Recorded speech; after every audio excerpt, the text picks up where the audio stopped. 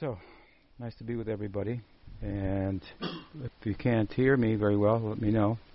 We'll try to adjust accordingly, technically. But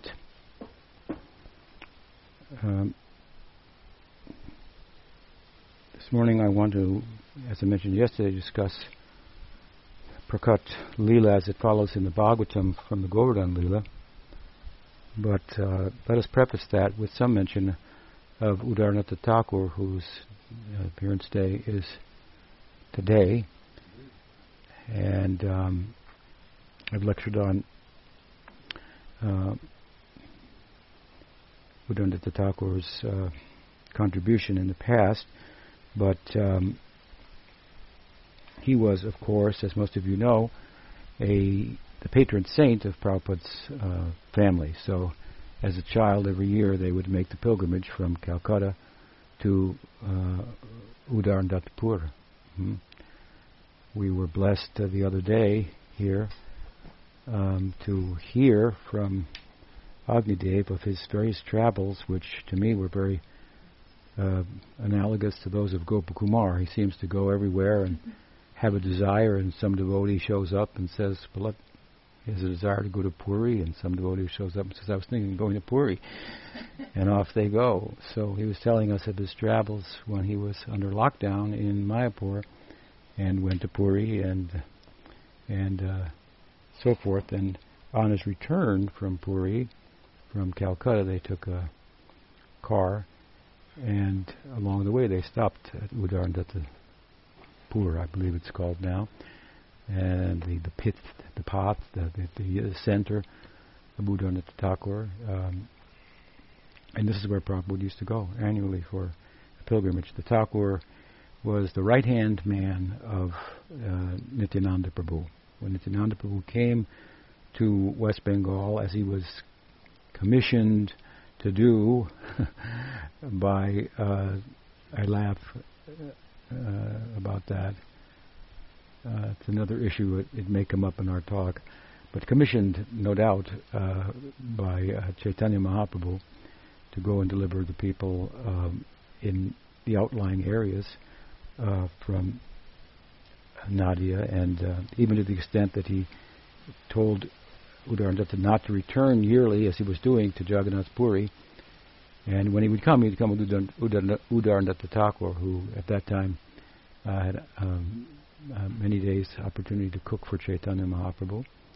And Mahaprabhu told him to assist Nityananda Prabhu. But when Nitai came first to Audarya Thakur's village, that time his name was Dwikara. Dwikara means day maker. Means it's a name for the sun. It makes the day, which is bright and is very magnanimous, I guess you could say, in the sense that it as a result of the sun, we have rain, largely, and we have crops, and we have a nice disposition on a sunny day, and so forth. So in an ordinary sense, the sun, it makes our day also in many respects. I've given an example before of two men living in a cave that have no idea of what's like outside, and one goes outside and sees the sun and sees jackfruits and papayas and mangoes and all the things that the sun that require sun and so forth. How can he possibly explain what the world in the sun is like to someone who's never even seen light, right? Of course, the example is there just to make the point that he may crack a hole in the cave and a little light may come through, and he say, that's the sun. And the other guy starts to get it. Wow, that's fantastic. So this is an example of how sometimes the Upanishads say that the jiva is consciousness and the jiva is Brahman. True. But there's more to the story, right? So like if you go outside the cave, you go, well, there's more to the story than just that ray there, which is of a consciousness nature, like Brahman, a likeness, unlike anything constituted of matter, right? So there's nothing in the world that consciousness is like. That's why it's hard to define it, because we define things by comparing it to others and so on and so forth. So anyway, Dwikar, his name was a day maker, and Nityananda Prabhu changed his name to Udaran. Udaran speaks of greater generosity, magnanimity, and sense of being a provider than the sun is, because in this context, under the auspices of Nityananda Prabhu, he became a very magnanimous and charitably disposed towards all the people by way of engaging in the full sense of Jivadaya and Nam Kirtan. Bhaktivinoda Thakur says, Jive Doi, Krishna Nam Jive Doi, Sarva Dharma Sar. Jive Doi, kindness to others, Krishna Nam, which means chanting the name. Jive Doi, Krishna Nam, Sarva Dharma Sar. Sar means essence, cream. We talked about it yesterday. So the essence of Dharma are these two things, he says. To be kind to other jivas and to engage in Nam Sankirtan. So he did both, and following really the lead of Nityananda Prabhu, he was, as I say, his right arm, and they were, unlike largely Chaitanya Mahaprabhu, a wing or a side of Chaitanya Mahaprabhu's dispensation that amounted to kind of a I would say a Vaishnav social welfare. The people of that area, Saptagram area, had been disenfranchised from the socio-religious community, and Nityananda Prabhu gave them a new community of their own, without the rituals of Varnashram, one ritual for all people, all genders, Nam Sankirtan, come together and celebrate. And Udarandatta was a man of also some material standing, and he employed all of that in helping the people. He made this famous kitchen covered like 10 acres. Imagine how big the kitchen was to feed the people of Bengal during the drought and the famine, built houses for them and so forth, and turned a community of nominal Vaishnavas into actual Vaishnavas, infused with, inspired by, and pursuing the ideal of Sakyarasa. Very outgoing, it seems, was Udarandatta Thakur. And sometimes he's described as Udarandatta Patita Pavana. Not just Patita Pavana, kind to the friend of the fallen, but extra friendly. Patita Pavana. The very extended idea, anyway, of kindness to others. And given that Prabhupada had such early childhood impressions involving Udarandatta Thakur's place, he wanted to spend funds and manpower, people power there, and there was a correspondence that he initiated with the Mahant, and those in charge of the property. That letter is available. I've read it here before in discussions, but I don't have it with me today. It's something that he wanted to do. Maybe someday we can do it. Who knows? But anyway, Agni was fortunate to visit there. I haven't been there yet, but it's been some place I wanted to go.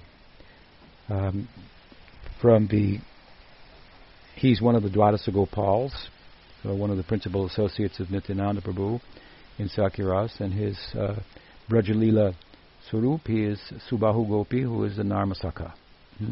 Subahu Gopi. Gopa, Subahu Gopa.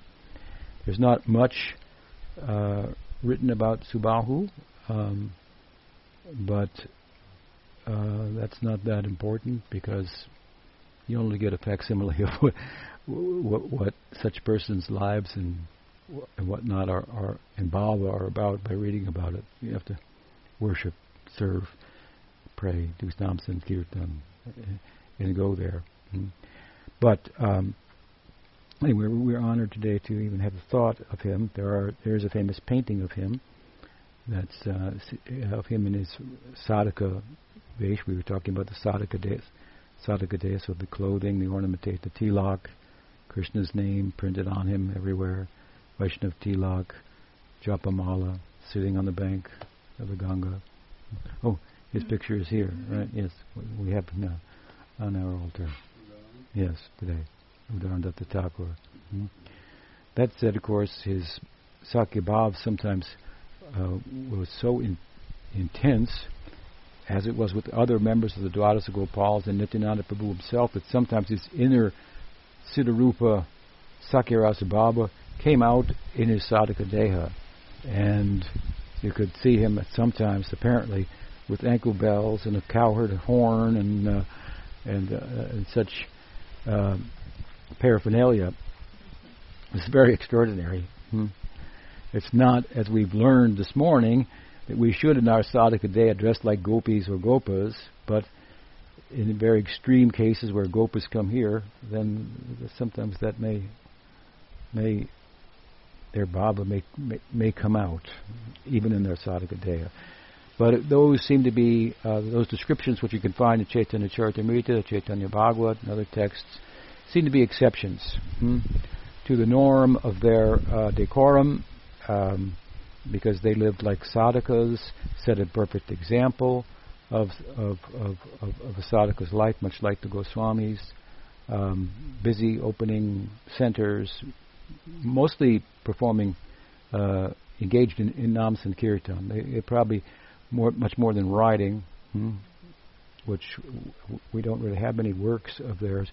They were engaged more actively with the public in Nam Kirtan and deity worship. Of course, from the Dwadasa Gopals, we have, through Gauridas Pandit, one of them also, the worship of Gaur Nityananda, which he, at Gaur and Nitai's suggestion, he instituted. And Agni was fortunate to go there also, to Kalna, right, to Gauridas Pandit's place. Yes, famous deities there, the original deities of Gaur Nityananda. So a word and an appeal for the blessings of all Dwadasa Gopals and Udarndatta Thakur in particular today, before we start. Udarndatta Thakur ki jai. Jai. But where we left off in my last series of talks from the Bhagavat, from the Sakyaras vantage point, was the Govardhan Leela. I was in North Carolina at that time. And so I want to pick up where we left off there. And, of course, the Govardhan Leela ends with there's 4 chapters to deal with the Govardhan Leela. There's the very idea of the Govardhan Puja that surfaces in the first chapter, that orchestrated by Krishna, who finds out that Indra is a lot of work and commotion is going on for the worship of Indra, which he objects to. And I believe the second chapter is the actual puja, the Govardhan Puja, and then the third chapter is Indra's wrath and how Krishna expertly dealt with it. And the fourth chapter is the aftermath, if you will, of the elders in the community reflecting on what just happened. Your son, Nanda, lifted the hill. How do we, understand this? Which is an ongoing affair in the Prakat Leela. We shouldn't think that there's no Aishvarya in Vrindavan. There's more Aishvarya in Vrindavan than we can find anywhere. It doesn't affect people, the devotees there, in the way it does in other places. When Krishna shows his godhood by doing something godly, like lifting Govardhan Hill, they wonder about it, but it does not cause their bhava as a parent or as a friend or a lover to recede to the background, as it does for Arjuna, for example, in Bhagavad Gita, when Krishna shows the universe to be inside himself. He loses contact momentarily with his Sakya, intimacy with Krishna and becomes reverent. So this doesn't happen to the inhabitants of Vrindavan on the strength of their bhava, which turns the Godhead himself, the source of all divinity, into their friend. Their bhava turns him into their lover, turns him into their child, which of course he's charmed by, controlled by. But nonetheless, he is God, so his Aishvarya is there in the background, and he comes out from time to time. And doesn't come out anywhere than it does in Vrindavan, which is very interesting. The Brahma Vimohan Leela is probably the best example of that. Right? But Govardhan Leela is a pretty good example too. This is a Leela, of course, in which everyone, without exception, witnessed the heroism of Krishna. In his early childhood, his heroism could be easily construed to have been something else, some other forces involved. He sucked the breast of Putana, but she died. But who knows? You don't die by having your breast sucked, so maybe something else happened. There are many ways, excuses or rationality to come up with. As we enter into Krishna's Pauganda Leela slightly, at the end of his Kumar Leela, and I've mentioned this before, then he starts to perform heroic acts that at least his friends can understand are, without question, exhibitions of his own prowess. They think of it as and rightly so, as his heroism, which is an udipana for their Sakya Bhav, and they think I could have done it too, but but he's done it, and they're proud of him for such. But again, at that time, because he's alone with them in the forest, he kills Vatsasura, he kills Bakasura, then Agasura. They're seeing these things. Vatsasura in particular, he makes it very clear when he kills not Vatsasura, Bakasura. When he kills Vatsasura, the demon who took the shape of a calf, it's not quite clear to the coward boys what happened, because he just kind of grabbed the back legs and whirled the calf around, which he plays with the calves and so on and so forth. Anyway, and the calf died. And then it was apparent that he was a monster in disguise. But to make it clear to them, then in the same day he killed Bakasura, and that was very clear that Bakasura grabbed him between his beak, and then Krishna bifurcated the beak and defeated him and so forth. So it was very clear Krishna did this himself. And then on it goes, and the stories about that, of course, are coming back to the village every day by the cowherd boys, who are, after all, just boys, and so boys will be boys, and we can't believe everything they say. They're exaggerations and so on and so forth. But here, with the Govardhan Leela, then everybody sees the prowess of Krishna, right? And so after it's over, the elders need some counsel with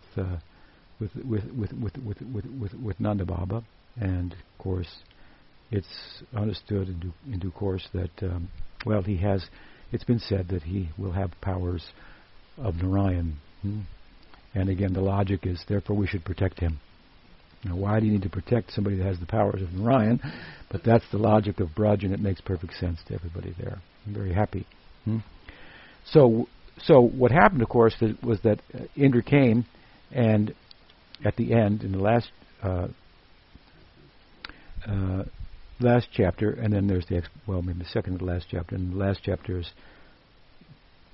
speaking about the fact that Indra came, among other things. Because Indra came, Krishna kept his friends at a distance, spoke with Indra, accepted his prayers, accepted gifts from all of the gods who came, gods and goddesses, and then they flew off, and the boys came and took the gifts and put on the vestments and the crown and tried it on themselves, and then they marched on home. Before they got home, they took off the clothes and put them on Krishna, said, "You're the prince," and so these were remarkable gifts that Krishna found in the forest that looked like they had come from heaven, and of course they did. And Nanda Maharaj was seeking an explanation. Ultimately, Madhu Mangal volunteered. Some guy with eyes all over his body, which would be Indra, was offering pranams, and another guy with 4 heads was paying obeisances. Another guy with 5 heads, that would be Shiva in this case. 5 headed. So he described the gods like this, and one gave him this, one gave him that. Shiva gave him bamboo flute, and that's important as the discussion today goes on. And at that time, then an oracle from the sky was heard, right?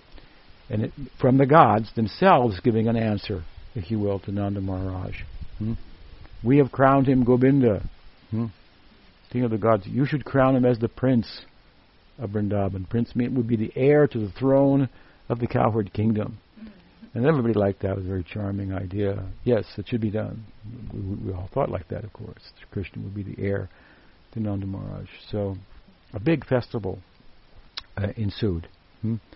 And all the opulence and the Aishvarya of the lifting of the hill was all forgot about. Well, anyway, whatever. And the festival took precedent in everyone's mind, and a very joyous, emotional, celebratory day or two. But Krishna himself was not it didn't do, let's say, as much for him as it did for everyone else. Because once again, now in his Poganda Leela, this is a Poganda Leela within the context of the Prakat. Prakat Leela means the manifest Leela. We've been talking in the morning about the unmanifest Leela. Prakat means the manifest Leela, and Prakat also means the best. So there's different ways to look at these two Leelas. And for the sadhakas, we may think this is the best because the Prakat Leela is a portal to the Aprakat Leela. It's like a trailer to the movie, right? So you're that much more excited about where did that go? That part as they switch the camera to another scene and just get a picture of it. Where's that going? So the Prakat Leela, and of course it's generous. This is the way in which Krishna Leela comes to us, manifests within time and space, our frame of reference, and so on. And so,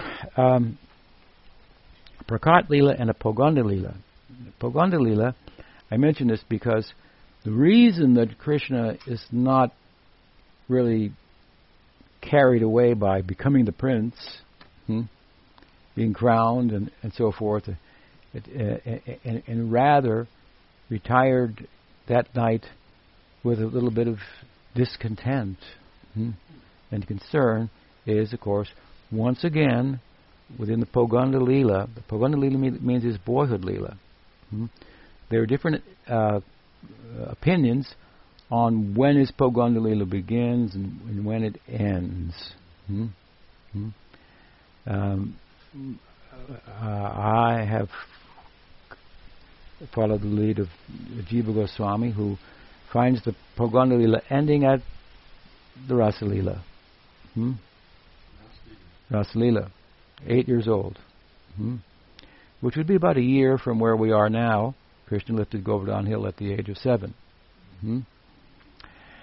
And so, prior to this, during the Dhenukasura Leela, at the end of that, Bhagavatam there speaks about Kishore, the adolescence of Krishna, the Purvarag, some exchanging of glances between Krishna and the gopis.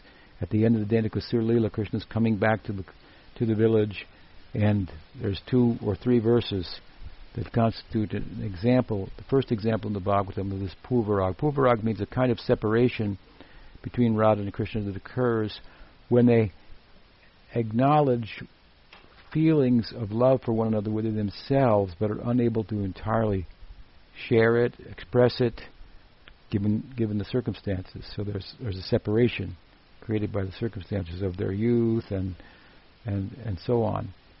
But this, we should take this manifesting of Kishore as just another incidence of Kishore sensibilities manifesting in the midst of Krishna's Poganda, in the midst of his boyhood.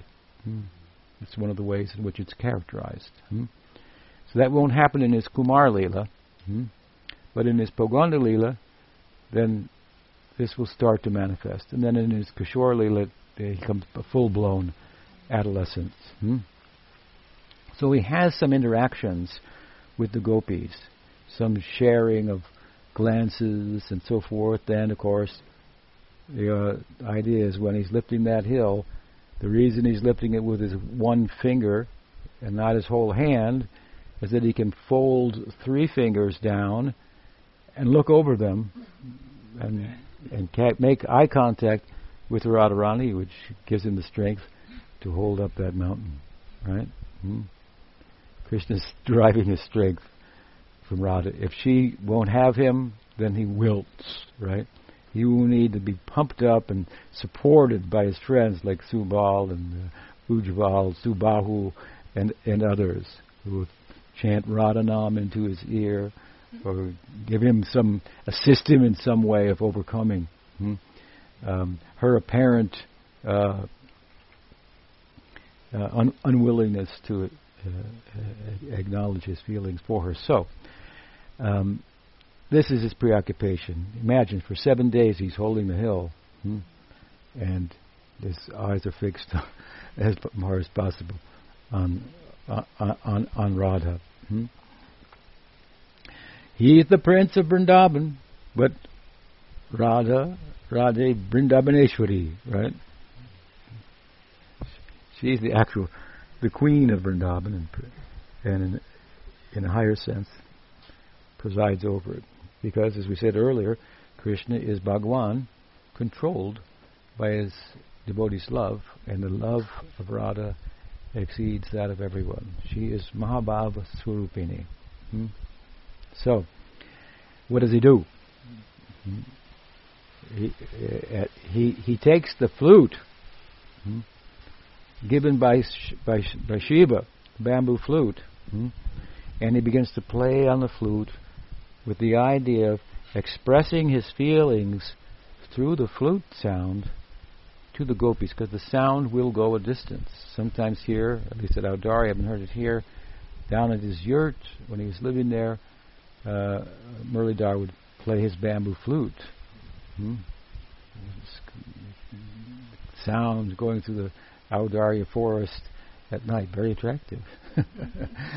So everything quiets down by this time. The cows are put into their sheds and so forth. Everyone is bedded down. And in the first 3 hours of the night, Krishna creates a raga that's appropriate for this time.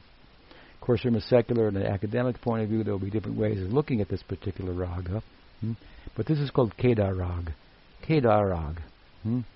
Kedar Rag is meant for the first 3 hours of the evening.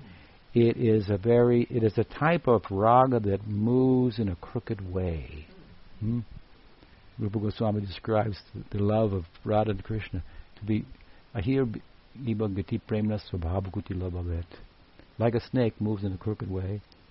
So she loves me not. She loves me not. To give an example, right? What's going on here? Such is the nature of romantic love. Makes it a little different than Sakyabhava, where there's always confidence he loves me. He loves her too, but he'll come to me, and he'll need my advice, and I'll be there for him also, right? So there's kind of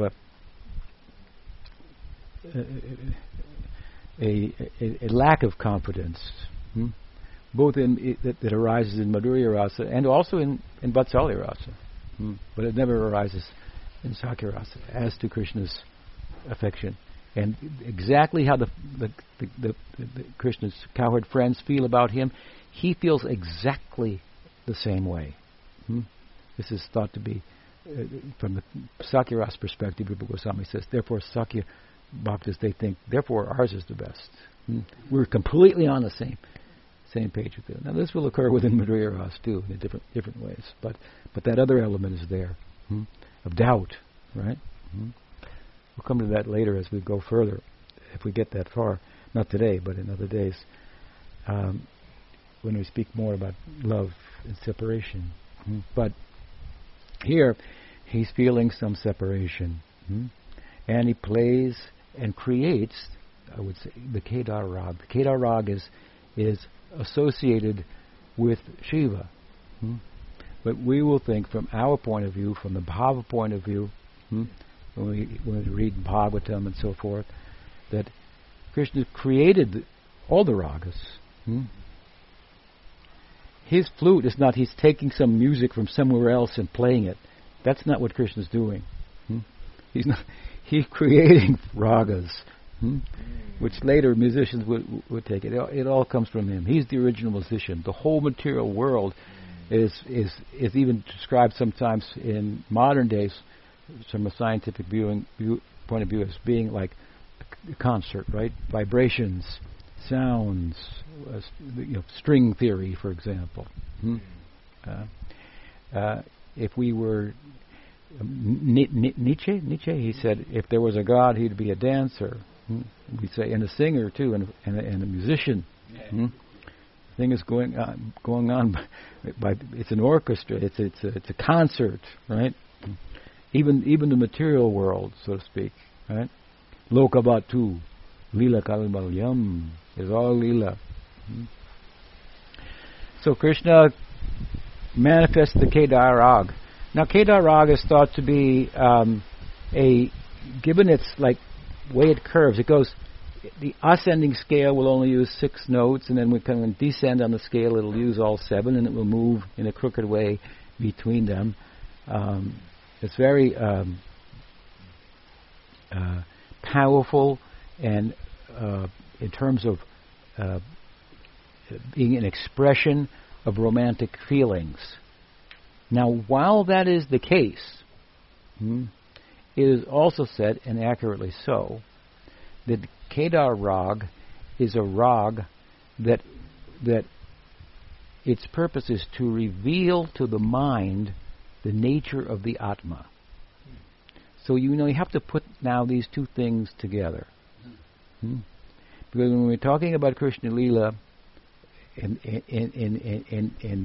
this case the romantic sentiments, the bhava of Krishna and the gopis, and we're talking about Kedar Rag, you have to put together the romanticism that is expressed through this rag and his flute, in another sense, is about revealing the nature of the Atma, and its potential and its reality, its destiny, to the mind. No, we won't. In other words, the romanticism of Krishna is entirely spiritual, transrational, trans-psychological. It appears to be kama, lust, material, mundane, but that flute sound of Krishna is not like that. It's not ordinary music, right? This is an interesting point because also it's said that in another sense it's also described that the Brahma Gayatri is one of the flute sounds of Krishna. So we're talking about Krishna's flute playing. I just want to put it give it the spiritual context that by which we can appreciate on a deeper level what is the nature of the Leela, which is human-like that we're talking about, and how it's human-like, and like means different. It's like, but not the same. It's like externally it looks the same, but internally it's different. Everything there is moving out of bhava. Right? So, case in point, in a broader sense, the flute sound of Krishna said that Brahma was initiated with the Brahma Gayatri by hearing the flute sound of Krishna. From the flute comes Om, then Pranava, Omkar, and then all the Vedas. So what kind of flute is that, right? What kind of music is that? Goodness. And Shiva thought the same thing. He gave that flute to Krishna. Krishna started playing this new raga. And what did it do? This raga is said to be related to, associated with Krishna, but with Shiva, and Krishna likes it. We're doing a background on this, a reverse on this. It comes from Krishna, and Shiva liked it. I gave him that flute. This is what he did with it. What is another name for Shiva relative to what we're talking about? Kedarnath. Kedar means this rag, Kedar rag, Kedarnath. So he's the deity presiding over the raga. He's Kedarnath because also because the mountainous region, Kedar means like a field, valley. So the field and valley of the mountainous region where Shiva presides over is called, that mountain's called Badrinath, Kedarnath. Right? I believe you have Kedarnath, the Gangotri is there, the source of the Ganga. Excuse me, Badrinath. I've been there. Kedarnath, source of the Jamuna.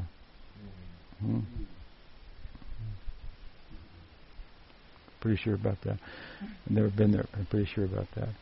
So Kedar, we might think, well, like, that's Shiva. What does he have to do with Vaishnavism? Bhaktivinoda Thakur's name was Kedarnath. His birth name, Kedarnath. Got a Shiva name. How could he be? Of course, his parents didn't give it to him thinking like about the things I'm talking about either. But what one godbrother of mine, ex-godbrother of mine who left Prabhupada, his name is now Neil Delmonico. You probably know him, Agni. Nitai Das. Things repeat themselves. Nitai Das. He said, I had written a book once, a little pamphlet about, it was entitled Bhakti Siddhanta Saraswati Thakur, heir to Kedarnath Thakur, Kedarnath Bhakti Vinod, Guru Parampara, Shri Guru Parampara, something like that was all in the title. And he somehow got a hold of it and didn't like it, and he said, "Who's this guy writing Tripurari? What kind of Vaishnav name is that? Like, how can he even be a Vaishnav? He's got a name Tripurari. Tripurari is a name for Shiva." Well, we don't have to think too deep to give an answer, right? Because Bhagavatam speaks very loudly at the very closing end of its final chapter in glorification of Shiva by saying Vaishnavanam Yatha Shambhu. Shambhu is another name for Shiva. And Shiva is the greatest Vaishnav, it says. Vaishnavanam Yatha. Well, we can say, we thought the gopis were the greatest Vaishnavas. How can that be? Wow, put it together. He heard that Kedar Raga after he gave the flute from heaven, and it turned the ascetic Shiva, dressed in ashes, into a gopi. Yeah. What is her name? Gopishwar. Shiva developed. What does Shiva have to do with Madhurya Rasa? Well, when he heard that Kedar Rag, Krishna's playing it for the gopis. Kedar means field, so he created a field, and sowed within it, and gave the gopis the opportunity to sow within it the seeds of their feelings of separation, communicating with them in the night. They heard it. Jiva Goswami says, excuse me.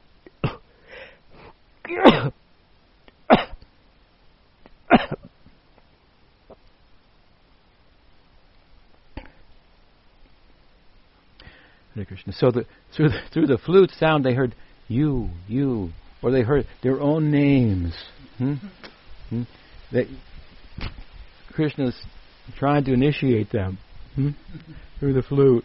He's not mature enough yet as a guru to do that. That will come in a year from now at the Rasa Leela. Then he's successful, then they all come, even Radha. He has a couple efforts beforehand where he's working on his craft of playing the flute, but it was enough to convert Shiva, to get for the ascetic Shiva dressed in ashes to get desires to follow in the mood of this raga, romantic love, which allowed him later on to take on a gopi deha, a body of a gopi, and when he came before the gopis and wanted to enter into the rasa dance, they said, "We haven't seen you before. What part of Braj are you from? Who are your parents?" He said, "I don't know." They became suspicious. So if you want to go to Braj with the Siddhadeya, you're going to have to get new parents. You're going to have to know where you're from. It'll all come through Harinam, right? Through Harinam it will come. Like I said, your prarabdha karma will go away entirely. Where you're from, who your parents are, and so on. You'll be able to answer all these things. They're all extensions of the bhav itself. The bhav itself. You mean the bhav will create the parents? Well, we read about that this morning, didn't we? That bhav is always expressing itself in newer and newer ways. Right? That's eternally there. So because he didn't know the answers to this, they were a little suspicious of him. They said, well, you can stand outside the gate here. I'll tell you what we'll do. We'll give you a position at the gate to the Rasa Leela, and you can protect it.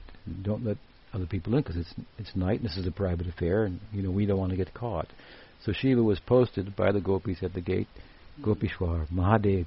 It's a temple for him like this in Vrindavan. He's worshipped there on a regular basis. The lingam, big lingam of Shiva, and they dress him up like a gopi. Gopishwar Mahadev Hija. So this is the power of Krishna's Kedar Rag. What it will do to you, simple people like us. We can hear his flute, what it will do for us. Right? What it did for Shiva. We don't have the kind of resistance that would be built in a typical ascetic to romantic life. Right? If you're too much renounced, you can't understand the Krishna Leela. Therefore, the proper adhikar for bhakti means not too renounced, not too much of an enjoyer. Willing to accept, willing to renounce as much as is required in each instance for the seva of Krishna. We're not an exploiter, a taker, pursuing only acquisition of things. Neither we're trying to get away from things. Too much on either side, that's karma on one side, jnana on the other, and these will desires for such that will haunt the heart in such a way that bhakti will not be able to take root there, will not be able to build a foundation there. Those desires, we heard about the other day, dharma projita kaita votra. It's not that jnana is bad, it's not that karma is even bad. Karma, I'm speaking about following the karmic prescriptions given in the sacred texts, duties and responsibilities for persons under different modes of nature that correspond with their dispositions and so on and so forth. But the desire for karma marg or jnana marg doesn't leave room for bhakti. Therefore, Vande Shri Krishna Chaitanya Nityananda Sahodito Godadai Pushpabanto Chitro Samdo Tamonudo. Tamonudo means it gets rid of those desires. And Samado means it gives the desire, the aspiration for such an audacious kind of aspiration. Me? I'll do that. I'll go there and play with Krishna. This is, yes, Gaurnitai giving this opportunity to ordinary people. But to return to the narrative, Krishna played his flute like this. Shiva heard the flute. Shiva developed such desire, and at some point then that fructified in his becoming Gopishwar. That Gopishwar is very prominent in Gaudiya Vaishnavism, especially Bhaktisiddhanta Saraswati Thakur's lineage, Bhakti Vinod Paribar, as we refer to it, following his lead in that regard. All Gaudiya Math temples, they have a deity of Gopishwar just outside. You worship him before coming inside. Right? Yeah. I gave that Gopishwar mantra to all the devotees at the one Polish yatra one year. I hope you remember that, and those of you who are on the call or will listen to the call later. So there's a good big place for worshipping Shiva as a Vaishnav, right?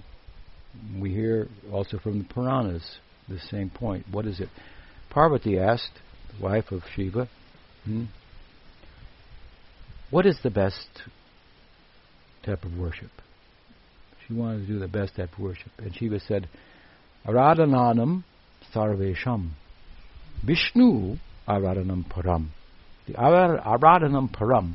Aradhana means worship. The best kind of worship, param, is the worship of Vishnu. And she thought, well, I'm worshipping you, so I'm not doing the best worship, but you're my husband. How do I think about this? So understanding her mind, after making the statement in 2 verses, he said, Tasmat parataram devi tadiyanam samarchanam. However, Devi, my dear Devi, worship of that which is dear to Vishnu, that is even higher. That she said, oh, you're very dear to Vishnu. Very, very, very good. I will worship you. So this is, we don't have an argument with the worshippers of Shiva. We have something to offer them. No one flatters Shiva more than the Gaudiya Vaishnavas. No one gives him a higher position than the Gaudiyas. He's taking the foot wash of Krishna on his head. That's the Ganga. Right? So he's a servant of Vishnu, but we give him a place right at the gate of the Rasa Leela. Goodness. And this by the power of Kedar Rag. So what does that sound? What is the sound of Krishna's flute? This brings to mind to me an argument that has been around for a long time, but it keeps coming up here and there, and I just heard it the other day. I was asked for clarity on this. So let me explain it to you. The idea is that it's the confusion between what is Varnashram and what is Vaishnavis. Vaishnav Dharma, Varnashram Dharma. And what within Vaishnav Dharma is the Prema Dharma of the Bhagavatam and Chaitanya Mahaprabhu, and what is Varnashram. How do these come together? Where do they depart? And so forth. So in a Varnashram community and society, which is now fading away, even in India, I mean, if not for all intents and purposes gone, during the time of Bhakti Siddhanta Saraswati Thakur, Bhakti Vinod Thakur, the Hindus were all Hindu kingdoms, right? They were ruled by the British, but the Hindu kingdoms were there, and the Hindus were all following the Varnashram social, religious system, right? Even the forms of Vaishnavism, like Sri Vaishnavism and so forth, they took much more. They had much more of a kind of a connection with Varnashram than departure from Varnashram, which is an emphasis in Gaudiya Vaishnavism. It's an emphasis of a departure from Gaudiya Vaishnavism, which is true to the Bhagavad itself. Even Gyan is a departure from Varnashram. But of course, in some of the Vaishnava Sampradayas, it's thought, do karma properly, karma marg, and from karma, nishkam karma, you do the karma without a desire for the fruit, that will bring knowledge in the heart. When knowledge comes, you give up the karma. You have no more obligation to those duties, because now you're moving from a designation within the world to identifying with the Atma, which is not of this world. That's Gyan, Atma Gyan. So if you have Atma Gyan, what obligation do you have from a worldly point of view? You're not in the world anymore, largely. So this is the sannyas life, right? The renounced life. So even when you come to Gyan, you have no obligations within Varnashram. Now, there may be some rules that govern sannyas, but that's a little bit of another thing. That's unto itself. So what to speak of bhakti? This is the point Uddhava makes, or Krishna makes to Uddhava in Bhagavatam in 11th canto, very, very nicely. That if you are actually purified in the heart, such that Gyan, Atma Gyan comes in, and your identification is not with the world, but with the Atma, and now you're exploring that identification, right? All that you are in the fullest spiritual sense of being consciousness. If you get that far, it's pretty far, then you have no obligation for participating for adhering to all the rules that govern varnashram, how to breathe, how to sleep, how to evacuate, and which direction to turn at this time and that time, and so on and so forth. There's thousands of rules. That's not a bad thing. These rules are like capturing a wild animal, putting him in a cage, and then gradually taming him. Something like that. So we're coming out of the wild. Now we're in human life. We should be religious. So there should be some religious rules which are moving in the direction of a real freedom we only have a facsimile of in the wild, in animal life. They seem free, like they don't have to follow the rules, right? They're attractive to us. Oh, the deer, it's just running free. Oh, the puma. We haven't seen one yet, and so forth. But we're attracted to that because we're a unit that's actually free. We're not this body that's attracted to us, the wild, right? And we resist regular rules and so forth. But these are rules for freedom, like the rules of the road, so that you can drive freely. That's the whole varnashram. But if you come to Atmagyan, then you have no obligation to them. But to get to Atmagyan, that's a long haul, right? You have to perform the karma properly, and then distance yourself from the fruits of your karmic obligations and so forth, and still carry on with them. Knowledge must come. This takes some time, Atmagyan. But if you arrive at Atmagyan, then you no longer. Now you can be a contemplative. You can do yoga, you can meditation, you can sit. So what rules do you have there? A different set of rules, if you will, but not to do with the world. Right? You're in the world, but you're not of it, or you're pursuing the not of it that you are, right? Now the point I'm making here by emphasizing this is, Bhagavatam makes this point in 11th canto, forget that, maybe chapter 20. The next verse follows, it says, and with regard to bhakti, if you have faith in bhakti, then you also don't have to take up the varnashram. To the extent to which you have faith in bhakti, then you're not obliged to follow varnashram. Now, look at the difference. You have to actually come to Atmagyan to be freed from the obligations of varnashram that if you didn't follow, you would have committed a sin.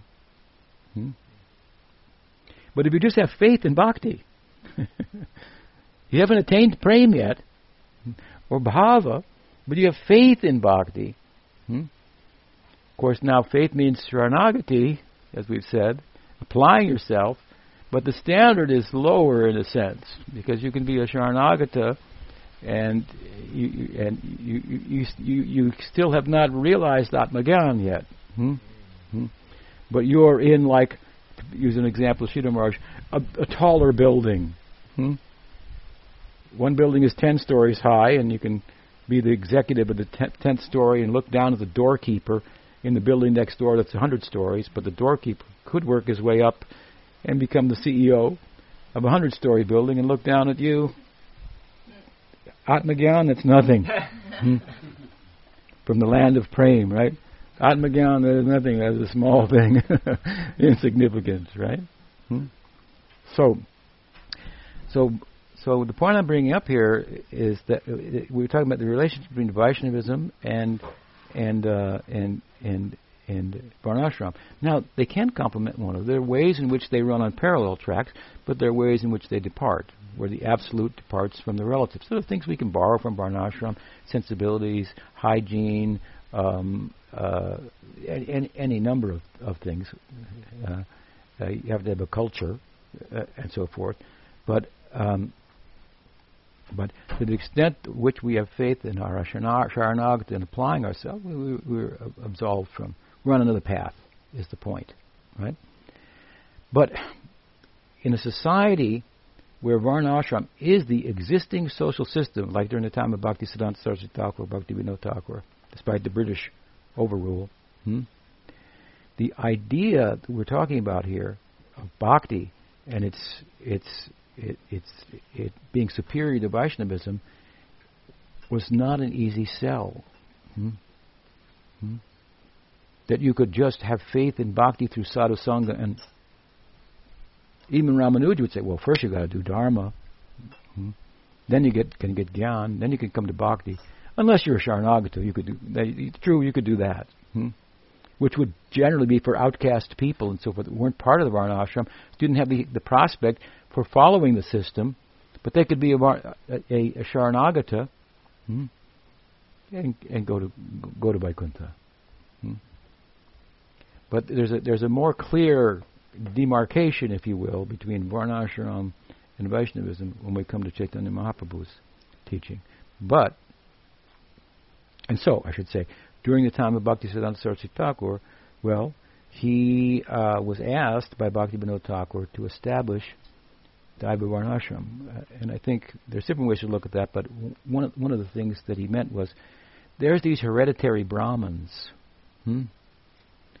who claim to have a monopoly on religious rites and rituals, and who think that their position is superior to that of Vaishnavas, who don't have a caste, either by birth or have given up caste designations, taking off the Brahmin thread. What is your gotra? Your family, your lineage? Achyuta gotra. I'm in the family of Krishna. Suddenly you think you're the family of Krishna, Achyuta gotra. What is your actual family? Where are we? What is your father, mother? What kind of intellectual sleight of hand is this? And now suddenly you think you're superior to us Brahmins, whose scripturally mandated duty is to oversee the religious community. And if you can become a Brahmin, and in that life you can take sannyas, then you can get mukti. And you are not even you're a Sudra. We don't know what caste you are. You have no caste. So you just call yourself a Chaitanya follower. You think that you... And of course, there was some abuse on that side. That's true. But their idea was faulty to begin with. So there was a big meeting in West Bengal, and Bhaktivinoda was going to speak on Vaishnavism versus Brahmanism and how this all works. But he became ill, and he sent his son, young son, Bhaktisiddhanta Saraswati Thakur, who gave 3 days of lectures. This is relative to the point that I was asked about, and that is that, well, let's say that someone has Brahminical qualities, character, but they're not born in a Brahmin family. Then even Jiva Goswami, in his commentary in Bhakti Rasamrita Sindhu, says that he should be treated like a Brahmin, but of course he cannot perform the duties of a Brahmin. Because even a Brahmin boy from a Brahmin family can't perform the duties of the Brahmin until he receives the samskar of Brahma Gayatri and is trained in the Brahminical duties. So you may have Brahminical qualities, we can respect that, but you can't do the work of the Brahmins, which means to worship the deity. We are the gurus. The Brahmins are the gurus of the society. So the powerful grip, if you will, of Varnashram in times gone by was such that it made ingress into or it fortified resistance to some essential doctrine of Gaudiya Vaishnavism. I mean, in Gadadhar Pandit, there was one acharya from the past who insisted, for example, that nobody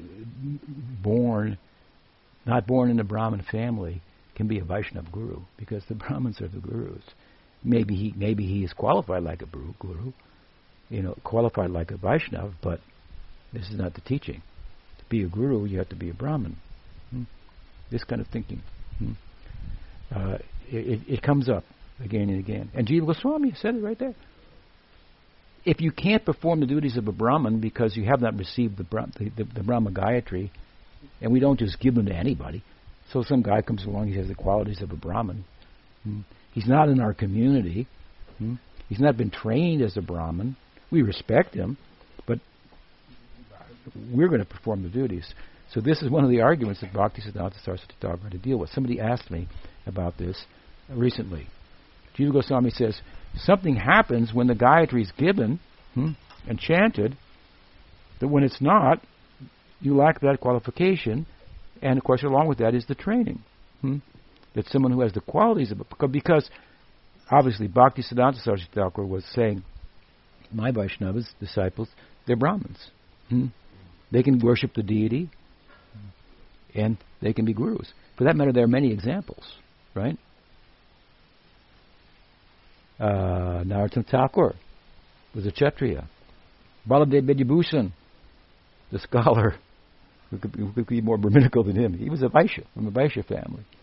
There were many, many examples in Gaudiya Vaishnavism of Gaudiya Vaishnavas, not from Brahmin families, worshipping the deity and serving in the capacity of guru. But still, there's arguments that people bring up on this, despite those precedents. So how do we resolve that, right? Well, this is the way Bhaktisiddhanta resolved it, very simply. He said, if those persons who are not born in Brahmin families or outside of Varnashram altogether, like all of us, you can't just be born outside of Varnashram and say, I think I'll join. I'll join the Varnashram. I'll be a Vaishya. Wait a minute, where's your pedigree here? Where is your what's that? Garbhadan samskara, that the parents the samskara before your birth that they performed and so forth. It lets you in the system, if you will. So, of course, this kind of emphasis is something that Bhaktivinoda Thakur, Bhaktisiddhanta, they resisted, or to some extent. They wanted to emphasize the quality, the character of a person, right?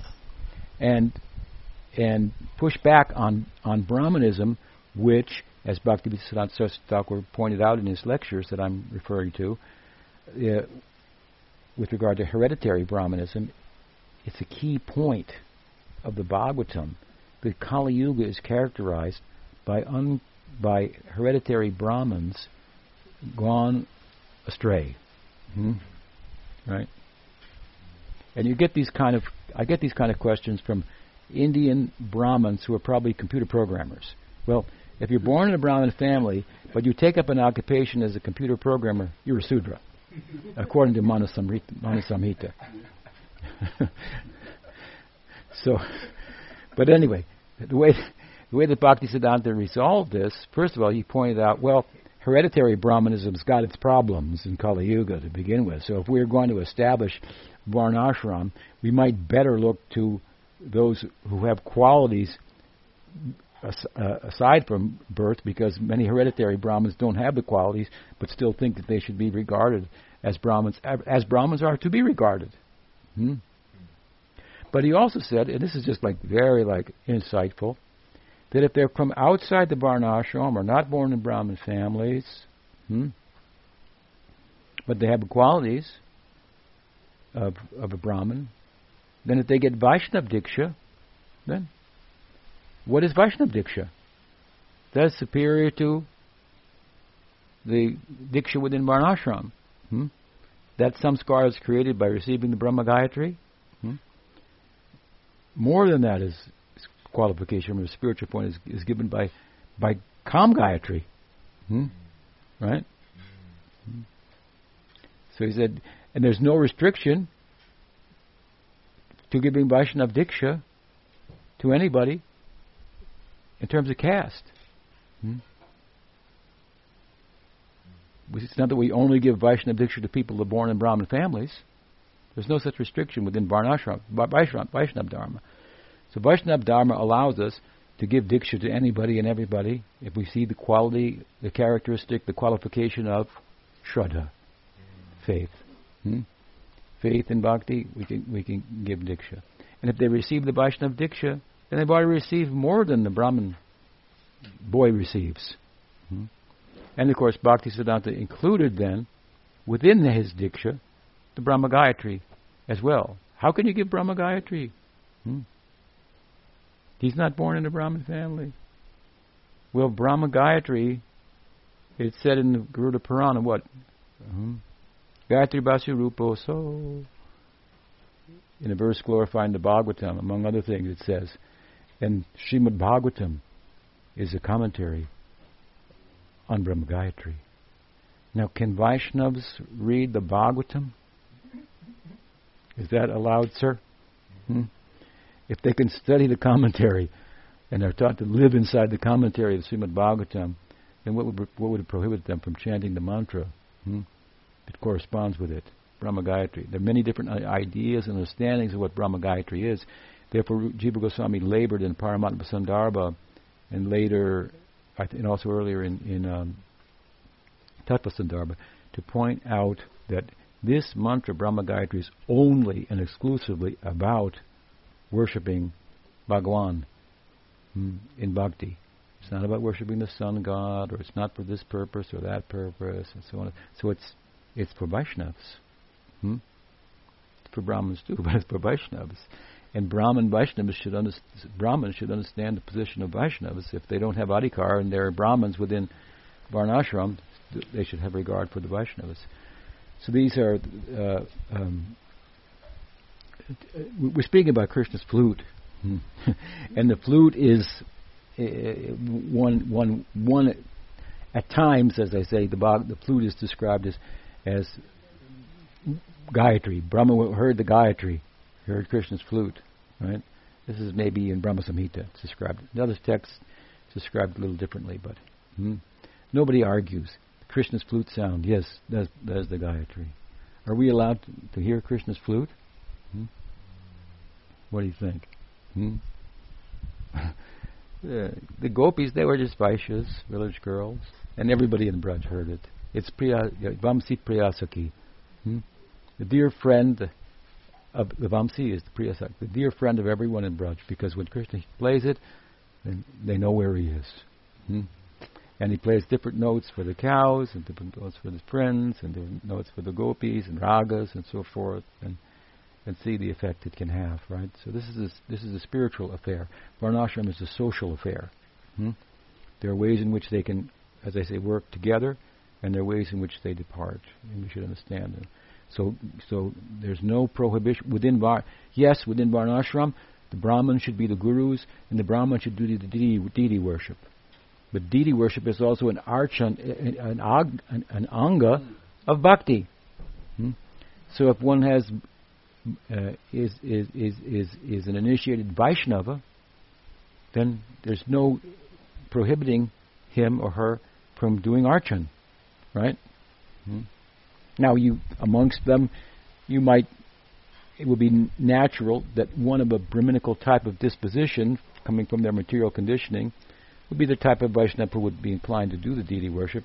Another might be inclined to be a gardener, or whatever might be the case. That's ways in which, at least in the beginning, these things can work together. And in an institution, then you could engage somebody with common sense. Hey, he has this disposition, engage in this way in bhakti. But there's no prohibition.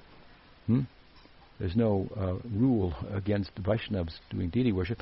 And as much as archan is an aspect or an anga of bhakti, so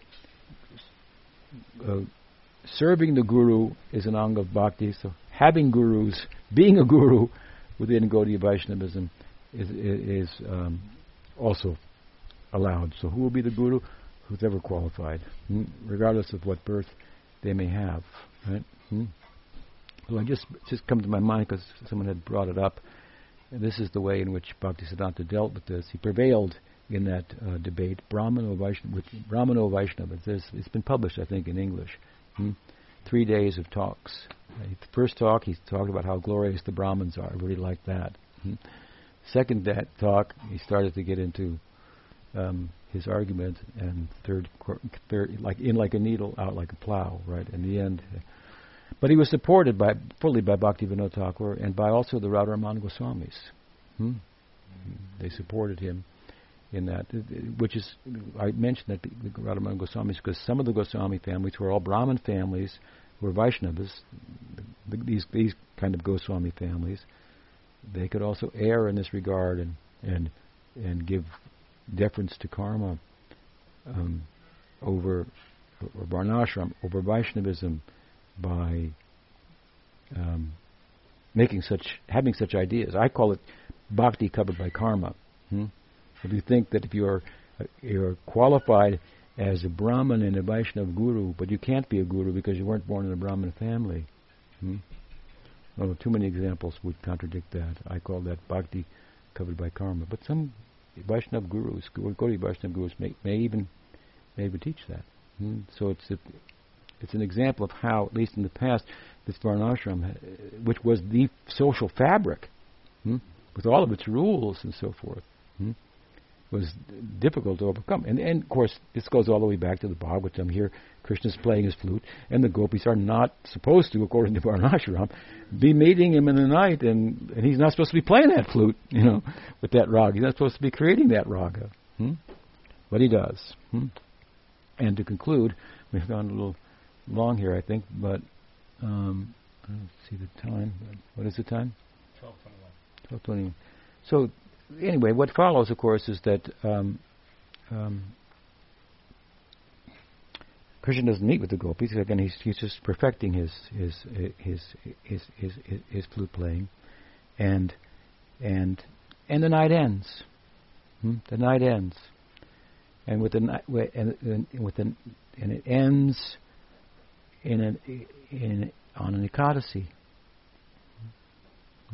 and it's a short Ekadasi of only 18 hours. And so the time for breaking the fast on the Dwadasi, there's a window, the paran, in which to break the fast, occurs before dawn.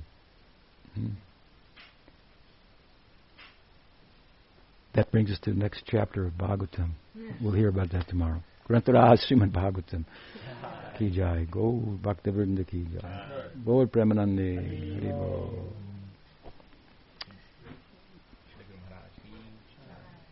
Okay, so save your questions for tomorrow. We'll stop there.